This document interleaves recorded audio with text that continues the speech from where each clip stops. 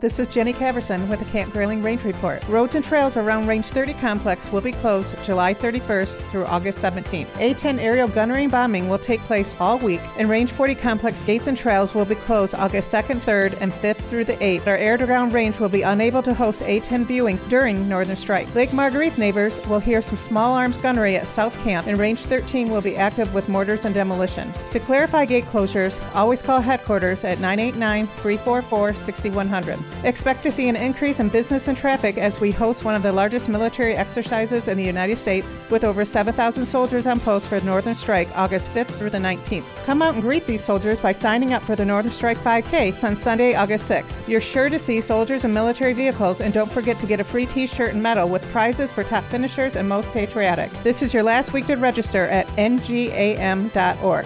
Only $25 for students, soldiers, and veterans, and $40 for all others. Have a great week.